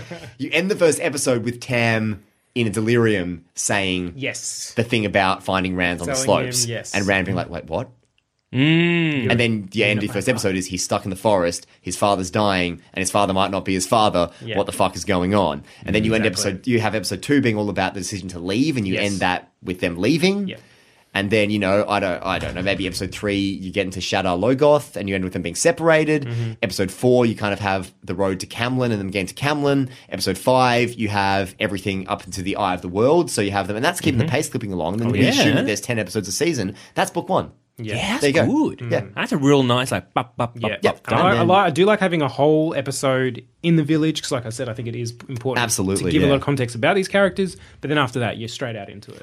Yeah, definitely. And yeah, so, focus it that way. And then, your next 5 episodes is The Great Hunt. And then, boom, there you go. First season. Done Yeah. and dusted, mate. Too easy. Come on, Come on, Harriet. Sorted. Just All give us a right. call. There you go. That's for free. You can use that. Yeah, cool. You can have that, Harriet. Don't hire Billy Zane again. We'll do. I like his Look, bald here, face. Creative hashtag I consultant. stand with Sean Carney. Yeah. And his enmity towards Zano. All right. Casting. Yeah, so fan casting, ideal casting, who do we want? I'm not sure about who to do for like Rand, Matt, and Perrin. I couldn't agree more. I had so much trouble trying to figure this out. I think partially because I'm thinking I wanted to find people at the right age. If it's going to go for 6, 7, 8 seasons, Yeah, sure. you kind of want to get it mostly right. Yeah, you've got the Hollywood age. They can be 24 and they're playing 18. But I actually had real trouble. I mean, I'm not the best at casting anyway. The only one I did have for our main three guys. And again, he would actually need to be younger than he is now. Robert Sheenan for Matt from Misfits. Oh, well played. You like that one? Who's Robert? Who was he in Misfits? He was In Misfits, he was fucking what's his name in Misfits? What's he doing in Misfits? the smart-ass Irish one. I can't remember his name. I'm drawing a total What blank. power did he have? The immortality guy. Yes. Oh, Nathan. Yeah, Nathan. Nathan. Yeah. Oh, thank Nathan you. from Yeah. Yeah. Shit, yeah. Yeah. Fuck yeah, he's a shoo-in for Matt. Right. But again, he's probably bordering on too old, but... See, now I'm just thinking we just like go to the Skins/Misfits cast. Right. I've Be got like, more what from Skins. Okay, yeah, what have you got? Well, actually, I didn't even know this chick was in Skins, but for Elaine, I thought of the girl who... I'm like, that girl who played Lara Balakwa in the, poorly done Golden Compass back in the day. I'm like, she kind of looked right at that age. What she look like now? She is perfect. I see her more as a Min than an Elaine. Well, you should See her now? give her a Google. Okay, all there's a queenly aspect to her. Okay, But all she right. she was in Skin. She played Frankie Fitzgerald. Yeah, in in season three? 5 and 6 that everyone watched. Yeah, right, exactly. The forgettable ones. Yep. But no, I thought she was. Her name's Dakota Blue Richards, but I thought she was shoe-in for that one. So Okay, cool. I have to have a look at what she looks like now. Okay. Anyone else you got? So like I said, for Tom, I had Reese Ifrans. For Lan, I had this one just last night. I was going to bed. Javier Bardem. For Lan. Yeah, bit out there. Mainly I'm trying to... The Rock. The Rock, yeah. For Lan. Like, yeah, though? Can he not? But, I mean, Lan's very Long hair. stoic. Can The Rock not smile? I don't think I've ever seen him not smile. He's such a Oh, smiling every guy. time he does a cheeky smile, he's cut off. You know what's... I saw somebody on a fan casting forum suggested for Lan, and I was like, if he was younger, but yeah, Ken Watanabe. Yes. Because There is, though, that sort of Asian influence yeah. up in... Yeah, It he's also helps us not to Malkieri, just so- completely whitewash the whole Yeah, thing. why not? It's pretty much a Yeah. whole world. So, Yes. Oh, I and mean, like yeah. because we know that when they get into like Tyr and Tarabon, people are quite dark skins. Yes. And then like once you get north into like presumably Malkieri where Lan comes from, and also Shinar and all of those places, Yeah. they're quite Asian in culture. Yeah, it's got so, more of that but Oriental also I'm not feel really sure to if the it, yeah. Xianshan are meant to be Asian, but they're also the descendants of Arthur Hawkwing. So I don't Yes. know. Well, like some of them are dark skinned. They're described as having dark skin. Yeah. The royalty mostly in the Sean Chan are quite dark skinned. But yeah, you've got a whole mix in there. You've got a whole world. Yeah, it's something you should definitely try to have in your Yeah, casting. absolutely. Saying that, the main cast from the first book are pretty much all. There's a very sort of European feel to it. Well, I'm pretty much assuming that Andor is England. Right, So, exactly. like Yeah. Camlin sounds like medieval England. Yes. So, Yeah. Well, either way, if The Rock is the Lan, I'd put The Rock as one of the warders of Okay, somebody. sure. yeah, sure. Why not? Just- Well, he did Ballers. He's not in Versa TV, so I guess. Yeah. I think he'd be a good Lan. Just long hair. I don't think he would, Zamet. I'm sorry, but I really All right, don't. Just think back to like Scorpion King. All right, where it was no, very- Zamet. That's going back. Zamet, Like, I he just- really he don't. didn't. He didn't crack a smile then. Yes, he was did. great. He was smiling all through the No, Scorpion no. King. It was The Rock. No. even then. The shitty Scorpion King CGI we got. Oh, in The Mummy Returns. Correct. Oh, okay. Oh, yeah. When he was the bad dude. Yeah, okay. long hair. Yeah, no, I don't know. Can't say I'm sold. I think he's got the acting chops to pull it off. Anyway, so what other suggestions do we have for Lan? Who's the guy from Star Trek who plays Doctor? Dread. Yeah, he also plays Judge Dredd. Carl Urban. Carl Urban, thank you. Oh, yeah. Yeah, I can see that. Maybe again, taller. longer hair. Yeah, he's a bit short for Lan, Yeah, because he's probably, he's but- also Aemir in Lord of the Rings. No, it could be because he's too. I mean, obviously, your immediate assumption is like, oh, Viggo Mortensen. It's like, no, you don't want to. right. But yeah, though. But yeah, though, absolutely. But maybe Good, Viggo. someone's already Because done I it. assume that Lan is probably 40 odd. Yeah, if Because yeah. Moraine's probably about the same age as him. She's about. Oh yeah. Sorry, Moraine. I think yeah. I haven't read New Spring, so I don't know the. No, I think you're backstory. right. But yeah, so So yeah, that I don't know, like it's gonna be someone fucking huge. Yeah. I think for the young ones, it's kind of tricky because I would assume that generally speaking, we'd kind of go for unknowns, Right. I think Yeah, so, you yeah. or you definitely just want to mind go the skins for. cast. Yes. You'd want to go for unknowns for the three young ones, Yeah, at least. like I mean, again, to use Game of Thrones as a reference, like they do with Game of Thrones. You got Yeah, this young absolutely. cast who are now we know who they are and they're awesome. But yeah, you kind of want to do the same thing. But like for the older characters, definitely you can kind of go for some veterans. Oh, for sure. How do we shoehorn Jeremy Irons into this? He could be a Tom Maryland. Fuck yeah. Yeah. It could be. I could see that. Yeah, Like, you know, he's a bit younger than Sam Elliott, so, you know, he could probably do the physical stuff. yeah. He's gonna have to do some jumping around. No, Willem Dafoe. Willem Dafoe is Tom Tom Maryland. Maryland. His gross goblin face. What about Willem Dafoe as Padden Fane? Much better idea. Oh, that's sharp. His gross goblin face would Yeah. work real well there. Worked so wonderfully. No, Willem Dafoe for that. What's his name? That white cloak with the really sour face. Oh, I mean, he's probably a bit wasted. Jaya something. yeah. Bayet? It's not Jaya Bayet, surely not. Child buyer. Bayer, Bayer. BY something. I think it's a Dark Friends. I think, or am I thinking of Jaikim Carradine? This is the problem. There are a with lot the of naming names. of these characters. There are a lot of names. But I think no. Yeah.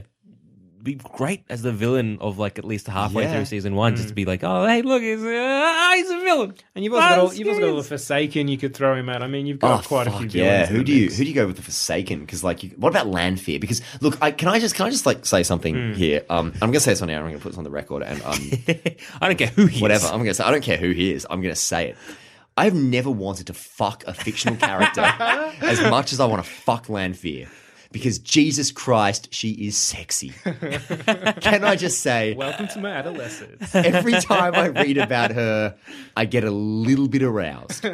I Wait, just weren't you do. reading this mostly on trains? Yes, Damien, I was. And it made for some uncomfortable Everyone, journeys. avoid Gabe on the train, Had okay? to get up on the next stop. No, fair enough. No, she's like, all right. Yeah, no, Okay. Lanfear. Well, I actually had this person for Moraine, but maybe Lanfear. Eva Green? Oh, Eva Green is Lanfear. Okay, good. Oh, Oh, fuck okay. yeah. Holy shit, yes. How did I not think of that? All of like just Gabe's adolescent fantasies just Oh, like yeah, no, Eva colliding into It's one okay. right now. Gabe's going to need some private time. Yeah. I'm going to need a lot of private time. Eva Green is Lanfear. Oh, shit, that is a grade A fan cast, Damo. That is thank you, sir. fucking brilliant. I'm glad I could make you slightly aroused. I'm going to have a nice time tonight. But I think you could go really interesting with some of the Forsaken, especially with Asmodan. Like, As Asmodean. Asmodean? Yeah, yeah. He could be a Tom Cruise type. see, I was like thinking Tom Cruise you'd from- almost want to get like an old hair band, like a front man. Yeah. Oh, As a kind yeah. of, just a kind of as a little bit of a nod to there, because that's why he became the Forsaken. He's like, I Right. just wanted to play music. Yep. Yeah. I love him. Yeah, that's such a great motivation Yeah. to be evil. I know. love music. I don't want to ever Music forever. stop doing that. I want to live forever to play music, and I Yeah. just want to do that. And so I'm thinking like an older, someone from like an '80s hair band, Yeah, I'd like, love that. like, you know, someone like the lead singer of Twisted Sister, something like that. Perfect. Just to kind of, because he's not even for long. Like he's No. not in it really. No. So I think Like it'd be maybe a like nice your little Rick cameo. Springfield type. Yeah. He's doing a bit of acting now. Yeah. Like, you know, someone just a bit older and yeah. Why the hell not? Because you need to be plucking like a lute, I guess. I could see Russell Crowe as Samael. Oh, that's quite Like good. this kind of stocky, short haired. Yeah, very masculine. Very sort of a masculine, guy, you know, yeah. Yeah. Once you're getting towards like Ravin, who's sort of the rapey, because all that stuff with Morghese is really creepy. Yeah. Really creepy. Not great. But yeah, like, you know, because he'd have to be sort of suave, and I guess, I mean, like, because I could really see like a Tom Cruise I was type. like Tom Cruise. But I would really see Tom Cruise as like, I actually would see Tom Cruise more as Asmodean, just because like, particularly Yeah. like cowardly Tom Cruise from Edge of Tomorrow, Oh yeah. Oh, okay. like very much that type. Fuck, I love that film. What about like who are the like Moghedian, the most incompetent Forsaken on the fucking planet? How many times she get captured? Like 18? So many. There's just that great bit where, you know, I think it's in the seventh one. Where I'm she- free. Yeah, and then she sees the dark one. The dark one's like, "How deep is your failure, Moghedian?" She's like, "Yeah, I'm pretty shit." She's like, oh, tripped, and now I'm in a cage. yeah. Both. With that really tall Myrdril, Yeah. just Shada Haran, whatever. I think is that his name? Yeah, that's right. Yeah, you're nailing these. I'm doing all right, man. fresh in my mind. okay. So, and what about Ishmael? Billy Zane. Ooh. Yes. Actually, there was this great I looked up a fan cast for him recently, and it was going through. It was like they were all pretty like I don't remember what they were, but like I remember thinking they're all pretty on point fan casting. Until it got to Ishmael, and it was just a picture of Billy Zane from the pilot, like with no comment. You nailed it. So I wouldn't know why you give it We've anyone already else. found Ishmael. So- Why would we keep looking? Exactly. Or can I throw Javier Bardem back at you for that Yes, one? I would. perhaps? 'Cause I find he's such a big guy. I think he's imposing. I mean, look at Bond. Yeah, yeah. He played evil very convincingly. Actually, Daniel Craig would be a great Samuel as well. Oh, that's okay. Like short, That's quite stocky, good. blonde. Yeah. Give him a scar. Yeah. Yeah. Gabriel Byrne. As Ishmael. yeah, okay. Yeah. I think I see Like, Ishmael as more lordly, maybe. Like, because I've just gone through like a Vikings binge, and he's okay. like season 1. He's like one of the earls or the main earl, and fuck, is good. What about the other lady Forsaken? So Morkadian, Graendal. Grandal, yeah. Mark Gideon, what about, you made me think of this because you said Byrne. Rose Byrne? Because she can do, I mean, Oh, not, yeah, she not could. that Mo Gideon is comedy in any way, but she can, she doesn't need to be the beautiful woman. She would be a great Nynaeve if she was younger. Oh, that's a good call. If she Yes. was younger. Yep. She that would is be a great really good call. Nynaeve. She could do the arrogance sort of, you She know. could be. I'm just trying to think if there was any of the. Yeah, because like she doesn't take herself too seriously, which is good. Because one point that somebody made on some forum I read was that like. Because somebody put Emma Stone for Nynaeve, which I don't agree with. The argument they made that was really good was that it needs to be somebody who can play comedy as Yes. well. Because Yeah. Nynaeve is very unlikable if you can't laugh at her. Exactly right. This is a character who gets in her own way and never realizes Exactly, it. exactly. So yeah, I think you definitely need a comic woman in there to fill that But you role. need someone who you can like as well. Because Nynaeve, you have a lot of moments with Nynaeve where you really feel. Oh, for it her. takes a long time to warm up. Oh, yeah, I hated it But for then the once you first do, book. you kind of get it. You're like, oh, Yeah. but, you know, when she loves something, she's like Lan, you know, oh, she fucking loves and you realize Lan. like how insecure she is and how. Yes. Is it Emily Blunt from Edge of Tomorrow? Oh yeah. Yeah. As Nynaeve. She's a as bit Nynaeve. old. Like, no, a couple years How ago. old is Nynaeve? But In Nynaeve's no, supposed to be, because she was like, older 25 than the or rest something. of them. Because yeah, but again, not by that much. because you know, playing the sort of like the healer of the cause like I definitely see her as the healer of a small village, You and see then Emily Blunt passing out herbs and whatnot. yeah, and then going on to becoming someone just being real frustrated with things, and like, she's good with comedy. Yeah, I suppose. Again, I think you need a younger. But yeah, I think it's sort of the bigger problem. again, that this is Emily a dream Blunt would cast, be so a let's really dream. respectable Moraine, though. Yeah. Oh yeah. I reckon. Yeah. Or that or a Swan. composed. Sorry? or Sian. Or a Siuan. Siuan, I yeah. think Siuan I'd probably go a bit older, even though I know they're meant to be the same age. Oh, mate, they're ageless. They're and fucking it- ageless. yeah. You can go anywhere. And again, you got the trouble with Suan. You need someone who's going to look older than younger. Then younger when she gets. I would probably get rid of that because what a headache. What a fucking headache. Yeah.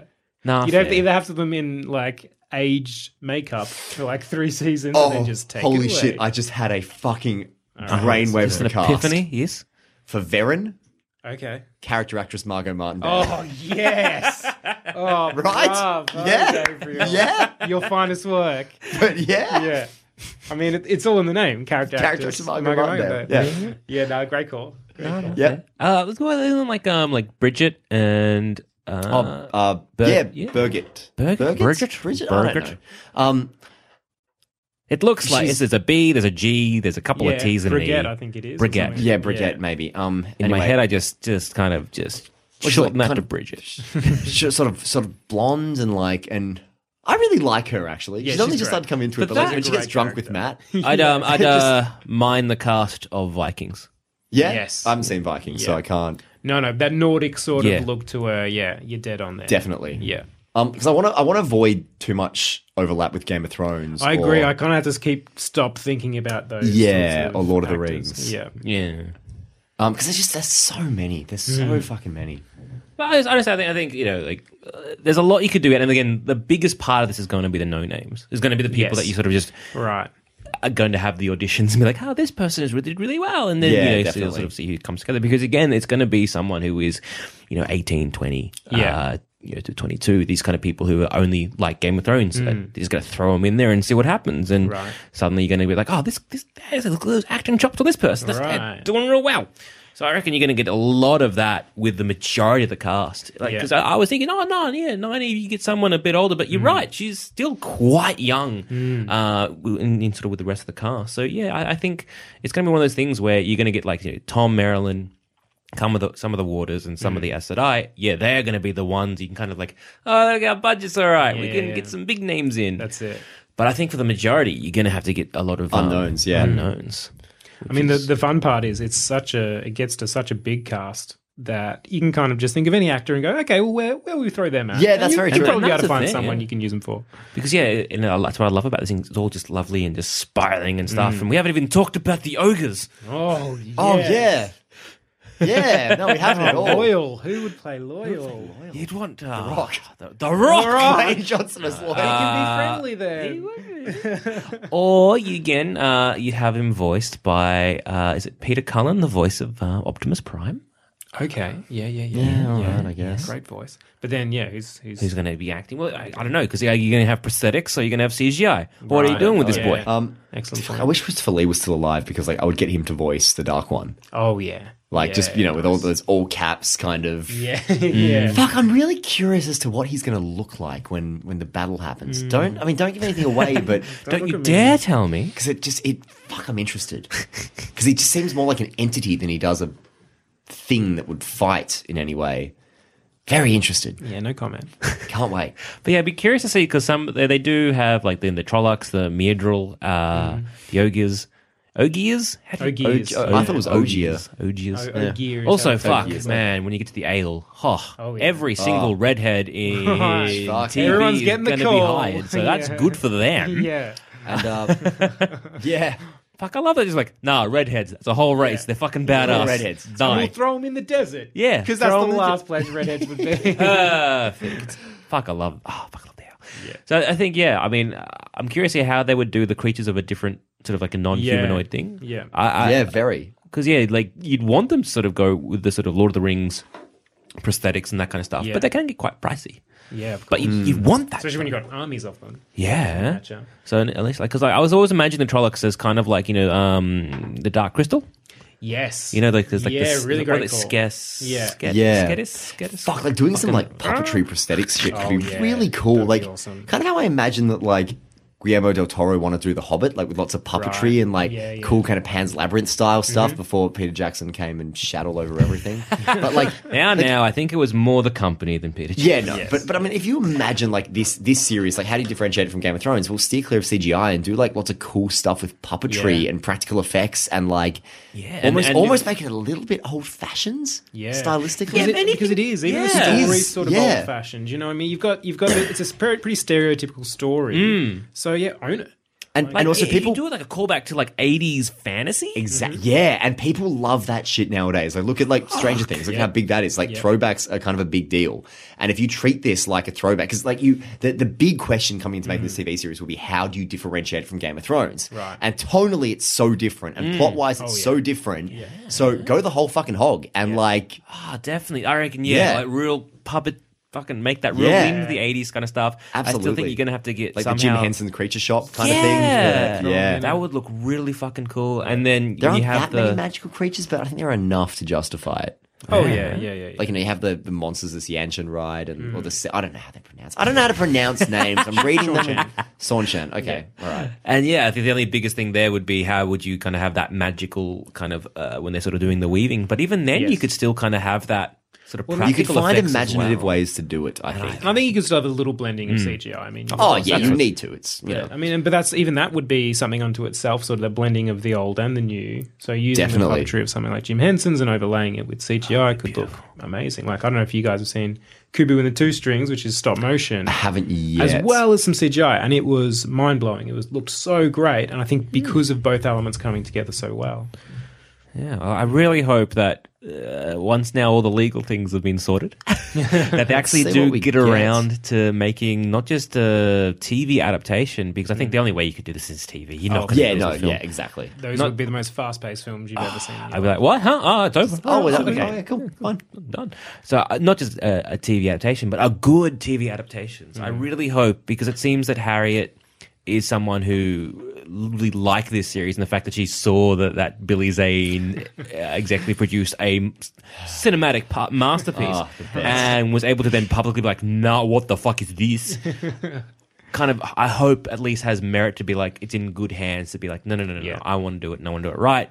Not because, fans of the series, we stuck this out and they sort of deserve something good, but also in memory of Robert Jordan, who kind of is his life work to kind of be like, no, let's do this. And if it's really lovingly made, like I just kind of think that, particularly if you do the puppetry and the, all of that kind of stuff, like it'll have a real like, I almost see it, this sounds so intangible, but like I almost see it like with a real handmade kind of quality to it, which I think would just be really nice. And especially when you get that with the fact that everything's a pattern and everything is being woven. Yes. And if you have that kind of handmade kind of feel to it all, it kind of adds that extra kind of thematic layer to it all, where it's like, this is all just like a tapestry and this is all just being kind of created. And even if they went into like, as they're seeing everything as a magical, when they kind of touch the source, everything becomes very much like a tapestry. And it can afford to be gentler and less gritty than Game of Thrones, because it is. Yeah, and in fact, like you said, I think it should do that. That's the best way to differentiate from Game of Thrones. Yeah, Game of Thrones is your MA, this is your PG. Yeah. I think it's M. Like, I mean, some of the Asherman kills are pretty fucking brutal. They blow people up. Yeah, but that's in the later seasons.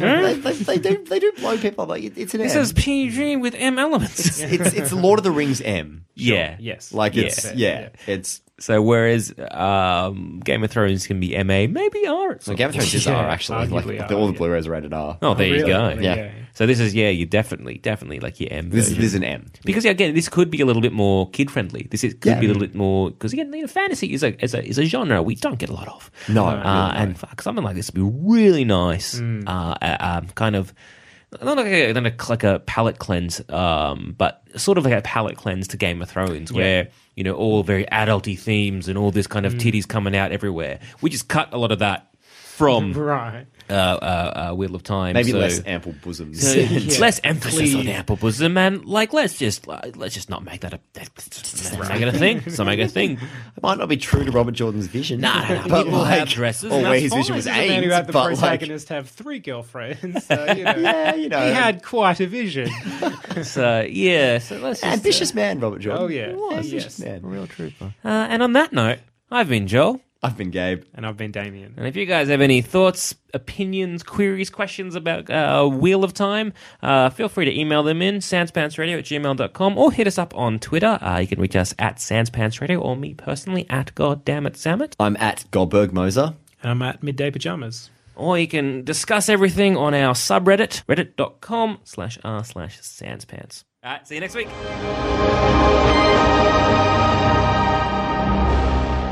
If you think this show is worth at least $1, why not donate to our Patreon account? Follow the links on our website, sanspantsradio.com. Hi, I'm Daniel, founder of Pretty Litter. Did you know cats tend to hide symptoms of sickness and pain? I learned this the hard way after losing my cat, Gingy. So I created Pretty Litter, a health monitoring litter that helps detect early signs of illness by changing colors, saving you money and potentially your cat's life. Pretty Litter is veterinarian developed, and it's the easiest way to keep tabs on your fur baby's health right at home. Go to prettylitter.com and use code ACAST for 20% off your first order and a free cat toy. Terms and conditions apply. See site for details. When you make decisions for your company, you look for the no-brainers. And if you have a lot of mailing to do, Stamps.com is the ultimate no-brainer. It streamlines your processes to make your business more efficient, which makes you less busy. Mail checks, invoices, legal documents, and everything you need to keep your business running with Stamps.com. Seamlessly connect with every major marketplace and shopping cart. Schedule package pickups and see your cheapest and fastest shipping options from different carriers. With rates up to 89% off USPS and UPS rates. And with the Stamps.com mobile app, you can take care of mailing and shipping wherever you are. Make the same no-brainer decision as over 1 million other businesses with Stamps.com. Sign up with code PROGRAM for a 4-week trial, plus free postage and a free digital scale. No long-term commitments or contracts. That's Stamps.com. Code PROGRAM.